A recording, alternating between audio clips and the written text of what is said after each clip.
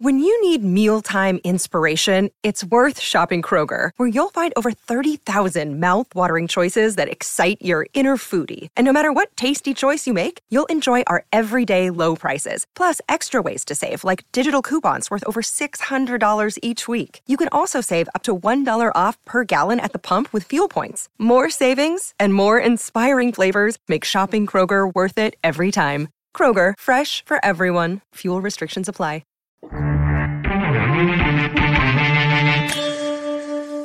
Hey everyone, welcome back to Building the Buckeyes. I'm your host, Andrew Lind, and in this episode I'll be taking a look at the latest from the Ohio State football recruiting trail. Perhaps the most significant news at this point in time is the looming official visit from Indiana four-star defensive tackle Caden Curry, who will be on campus for this weekend's game against Oregon. The visit kind of serves a double purpose for Curry, as he has both the Buckeyes and the Ducks in his Final Five alongside Alabama, Clemson, and Indiana. Of course, most of Curry's attention will be on seeing what Ohio State has to offer on game day, but it'll also give him some additional one-on-one time with defensive line coach Larry Johnson once the game is over. There's no doubt the Buckeyes are the leader at this point in Curry's recruitment. Much like Johnson, he's a bit more methodical in his approach and will likely take all 5 official visits before committing somewhere. That said, you have to feel good about where Ohio State stands heading into his fall visits.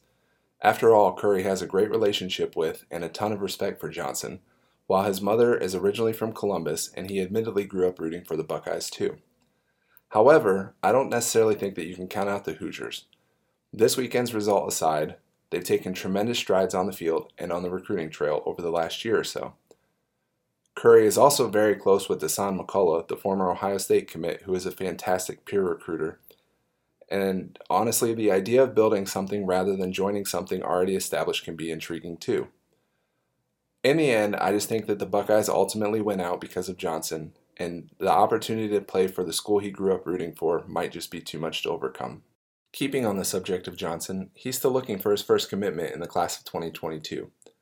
While I would be worried if it was any other position unit, I think this is more of a situation where the guys that Johnson wants are simply not ready to make a decision more than anything else.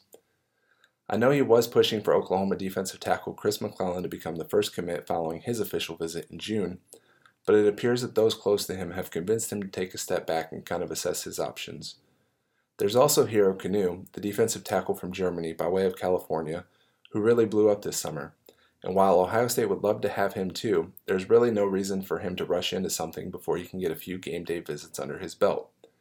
Now I know that Kanu loved his visit in June, so much so that he stayed an extra day for more time with Johnson while the rest of his traveling contingent moved on to their next stop. But his official visit for the Penn State game in late October will be a whole new experience, and it wouldn't be a surprise to see him commit then. As for the defensive end position, Ohio State is in the running for 4 of the nation's top players, including Philadelphia's Zanai White, Texas's Omari Abor, and Florida's Shamar Stewart and Kenyatta Jackson. Now they'll probably only end up with 2, maybe 3 players at that spot, and it's going to really be interesting to see how that shakes out. Of that group, I think they have the best shot with Jackson and White, while Stewart could very well be that national prospect that Johnson surprisingly pulls late. Here's Johnson in his own words, talking about Ohio State's lack of commitments along the defensive line for the class of 2022 during his August 17th media availability. You know, it's been a year and a half recruiting JT, and every day, every hour, just staying focused, staying with the family. And now we're after, get some 2022 guys in here, and we got a group of guys that we really like. And going forward, like most kids, they're going to take their time, make the decision. So we're not pressing, but we think we're in good shape with all those guys, and we'll see what happens. This weekend is also pretty notable in terms of official visitors along the offensive line, with St. John Bosco offensive guard Ernest Green making his way to campus as well. This will be the second trip to Columbus in less than 4 months, and the 3rd visit overall for Green, who was part of a large contingent of Braves on hand for a one-day camp in June. During that visit, Green conducted an individual workout with offensive line coach Greg Studrawa and showed exactly why he's been compared to former Ohio State and St. John Bosco offensive guard Wyatt Davis. The Buckeyes would love to have Green follow in Davis's footsteps, especially as they look for 2 more offensive linemen alongside Lakota West 4-star Tegra Shibola and Colorado 4-star George Fitzpatrick. Switching focus a little bit, September is a really notable month for the class of 2023, as it marks the first time that coaches can contact junior prospects. Now, if you were on Twitter on Tuesday night, or early Wednesday morning if you prefer, you would have seen recruits posting graphics from schools that reached out to them. And while it's a really good indicator of which schools have caught their attention, things got really interesting as soon as the clock struck midnight when Oklahoma shared the hashtag Chosen, which stylistically included the number 23 and the SE part of the word. Now, it was really creative, but the issue is that Ohio State also shared that same hashtag and did so about a week and a half earlier than Oklahoma. Talk about awkward. Now, we'll see players being recruited by both the Buckeyes and the Sooners sharing the same hashtag, and neither school is going to probably budge from that. So I have two thoughts about this. One, I wish that Ohio State and Oklahoma played this year because we could just let the winner have that hashtag. Perhaps they'll meet in the college football playoff and we can settle this then. But number two, I can't believe that this didn't happen sooner. After all, Ohio State has been using hashtags like this since about 2014, with Dream 14, Elite 15, Select 17, Supreme 18, and Dynasty 19 among the monikers that pretty much represented the recruiting class. It just feels like at some point over the last 7 years that another school would have overlapped at some point or another. Is there one school that deserves to use it over the other? It's hard to say. Oklahoma fans will obviously point out that they're a Jordan brand school, so it makes more sense that they can use Michael Jordan's number 23 than Ohio State, whereas Ohio State only has loose ties to LeBron James, who did not go to school there, but has admittedly said that he would have had he not gone straight to the NBA. On the other hand, Jordan went to North Carolina and has no ties to Oklahoma other than the fact that his Jumpman logo endorses their uniforms. My way of resolving this situation would be to give the Chosen hashtag to the Tar Heels, which clearly need all the help they can get after their season opening loss at Virginia Tech. Sticking with the class of 2023, I recently discussed which players I consider to be Ohio State's top targets for the next recruiting cycle. If the Buckeyes are ultimately able to land all 5, and I think that there's a really good chance that they do, they could finally end up with the nation's #1 recruiting class after years of coming up just short. Of course, make sure to check out the website, buckeyesnow.com, to see the full list. That said, I think that the key to the class will be Pickerington Central's Sonny Styles, who really has the ability to play anywhere on Ohio State's defense. He's coveted by every program in the country, and the Buckeyes are simply fortunate that he lives in their backyard. Now, I think Notre Dame is a legitimate threat to land Styles' pledge, especially with his older brother Lorenzo already on campus. Ohio State really can't afford to see Sonny go anywhere else, whereas they landed Emeka Egbuka, Marvin Harrison Jr., and Jaden Ballard instead of his brothers. So maybe that's a little bit why Notre Dame was able to come into Columbus and get Lorenzo, where Sonny is the type of player who Ohio State really cannot afford to let leave. Similarly, the Buckeyes and the Fighting Irish are the unquestioned leader for IMG Academy 4-star wide receiver Carnell Tate, who is set to announce his college decision on October 8th. Now, I can see this one going either way, especially since he made multiple visits to the two programs in June. It will ultimately come down to where he feels most comfortable and which program can develop him into the better NFL prospect. And quite frankly, I really don't see that at Notre Dame.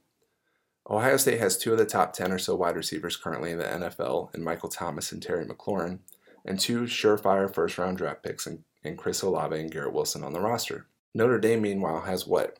Chase Claypool and Lorenzo Styles Jr.? Shoot, at least Tate could find some immediate playing time with the Fighting Irish. Now, I want to wrap up this episode by talking about how Ohio State benefited from playing its season opener on Thursday night. This allowed the coaching staff to hit the road and watch prospects play in person for the first time in almost 2 years. Head coach Ryan Day and wide receivers coach Brian Hartline were in Cincinnati, where IMG played LaSalle, a real Ohio high school football program. And while it was a similar result to the Ascenders' win over Bishop Sycamore the week prior, their attendance showed how much of a priority that Tate really is. Likewise, Notre Dame also benefited from playing at Florida State last night, as the Fighting Irish had several coaches in attendance as well. Studrawa and defensive coordinator Kerry Combs, meanwhile, were at Lakota West to watch Tegra and 4-star cornerback commit Jair Brown. Johnson was in Indiana to see Curry, and running backs coach Tony Alford was in Massillon to see running back Wiltrell Hartson, who does not hold an offer from the Buckeyes at this time but could be one to watch for 2023. Perhaps no visit was more important than quarterbacks coach Corey Dennis's trip to Medina, where he was checking in on Penn State 4-star quarterback commit Drew Aller. This very clearly shows the Buckeyes are interested in flipping Aller and adding a quarterback to their 2022 recruiting class after seeing Quinn Ewers reclassify and enroll early. I do think that Aller is one of just a few, if not the only quarterback that Ohio State will target to fill that spot. And that's not really great news for Penn State, considering there's 3+ months until signing day. Now, can the Nittany Lions hold on to his pledge? We're about to find out. Assuming Ohio State puts the full court press on Allar, I don't think it's going to be an easy decision for him. On one hand, Penn State identified him early on in the process and secured his pledge long before he became a 4-star prospect and shined at the Elite 11 finals in California. On the other hand, he's an Ohio kid who undoubtedly grew up rooting for the Buckeyes. There shouldn't be any hard feelings on his end either, especially if he understands that no school in their right mind would turn away a generational talent like Ewers in a class where they're only going to take one quarterback. In my eyes, this is a lot like the battle brewing for Curry. Penn State is building something special in its 2020 recruiting class, and Allar is at the forefront of that. Combine him with players like Westerville South wide receiver Caden Saunders, Pennsylvania running back Nicholas Singleton, and Maryland defensive lineman Danny Dennis Sutton, and the Nittany Lions are on the verge of competing with the Buckeyes for a Big Ten East title. Removing him from the class would be twofold for Ohio State, meanwhile. Not only would you be cutting out a key part of Penn State's class, but also address a need that you have in your own class. It's also not unreasonable to think that Allar could be the Buckeyes starting quarterback in 2024, which would be his redshirt sophomore season. That's assuming you get 2 years of C.J. Stroud and 1 year of either Kyle McCord or Ewers before they head off to the NFL. So, while 2024 seems like a long way away right now, Allar could be Ohio State's starting quarterback anywhere from 1 to 3 years if things work out the right way. And that's why I ultimately think he'll consider what Day and Dennis are selling. Along those lines, here's Day talking about the difficulties of recruiting a quarterback in today's environment. You know, it's year to year. I like to say it's anything other, but it is. It's just kind of that way, and you have to approach it that way. You try to plan, and it doesn't always work that way. So, we'll continue to recruit guys in the next couple classes and figure out how it plays out, because you just don't know what's coming next. And I think that's some of the uncertainty that's going on in college football right now in general. And so, like I said, we'll try to do the best we can, just taking it one day at a time. And again, I think if we just keep with that approach and don't get frustrated, then we're going to come out of this thing in a great position. If Allar doesn't seem super receptive about the Buckeyes' advances, it'll be interesting to see how Day and Dennis approach things moving forward. They could easily throw an offer out to Centerville's Chase Harrison, who is committed to Marshall, or Cincinnati Princeton's Makai Lynn, who is committed to Buffalo, with the idea of filling out the roster with someone who they know will flip. Springfield's Tayshawn Smoot is another name to keep in mind there, though he's currently uncommitted. Or they could simply wait and see how the transfer portal opens up and bring in a new quarterback that way. I guess Day's quote really goes for the 2022 recruiting class as a whole, especially given the spots remaining and the top targets left at a number of key positions. That said, I actually want to wrap up this episode by talking about the biggest remaining storyline for Ohio State in the current recruiting cycle that I haven't already mentioned, which is addressing a few spots in the secondary. The Buckeyes appeared set at cornerback until Jacksonville 5-star Jaheim Singletary reopened his recruitment in late July, leaving them with Brown, Texas 4-star Terrence Brooks, and Florida 4-star Ryan Turner. And while there was some concern at one point or another with Brown and Turner, it seems like that's now in the past and Ohio State is focused on moving forward with those three. Of course, they would love to have Singletary back in the class because he's, in my opinion, the best all-around cornerback in the class, and he's just too good to turn away. And I must point out that this is no knock on Brooks, who I feel is the best nickel cornerback in the class. It also feels like that ship has sailed, though.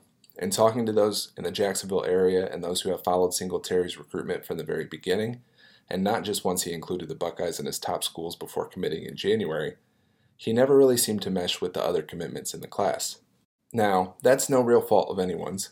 In fact, that's to be expected during a recruiting dead period that went nearly 15 months in the middle of a pandemic. It's kind of like online dating, if you will. Maybe a person you were talking to just didn't turn out to be who you thought they were in your mind. The same can go for high school kids looking to make their college decision.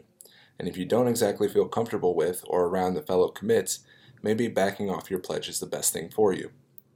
I was also told Singletary wasn't too thrilled with how Ohio State used former cornerback Shaun Wade last year, or just during his career as a whole. Now, I know he dealt with injury early on, and I know the decision to return to school for another year to play on the outside was primarily Wade's decision, but that's just how Singletary feels. And I know he committed after the Sugar Bowl, so he clearly had time to see how Ohio State used Wade over the course of the last 4 years. But at the same time, he also watched Wade trail behind Devonta Smith for the entirety of the Alabama game, and that bad taste in his mouth clearly just didn't go away. In the end, it's far more likely that Singletary ends up with Georgia or Miami, Florida instead. Lastly, the Buckeyes already hold one commitment at safety in Florida 3-star Kai Stokes, who is labeled by most recruiting services as an athlete, but will either end up playing safety or in the nickel at the next level. The plan, however, is to add 1 or 2 more players at that position behind him, namely Iowa 4-star Xavier Nwankpa and Las Vegas Bishop Gorman 4-star Zion Branch. The Buckeyes are widely viewed as the favorite to land Nwankpa, who I believe could commit to the program the next time he's on campus, perhaps an unofficial visit for the aforementioned game against Penn State. Branch, on the other hand, is a real battle with USC. It helps that both players were on campus for an official visit the same weekend in June, so that the staff could tell them at the same time how they would be deployed within the defense. It also helps that Zion's brother Zachariah is a top target of Heartline for the class of 2023. And if they truly want to play together as much as they're rumored to, the Buckeyes need to win the battle for Zion first and foremost. All that said, thanks for tuning in to the newest episode of Building the Buckeyes. To keep up with the latest on the Ohio State football recruiting trail, check out BuckeyesNow.com daily. I'm your host, Andrew Lind. Until next time.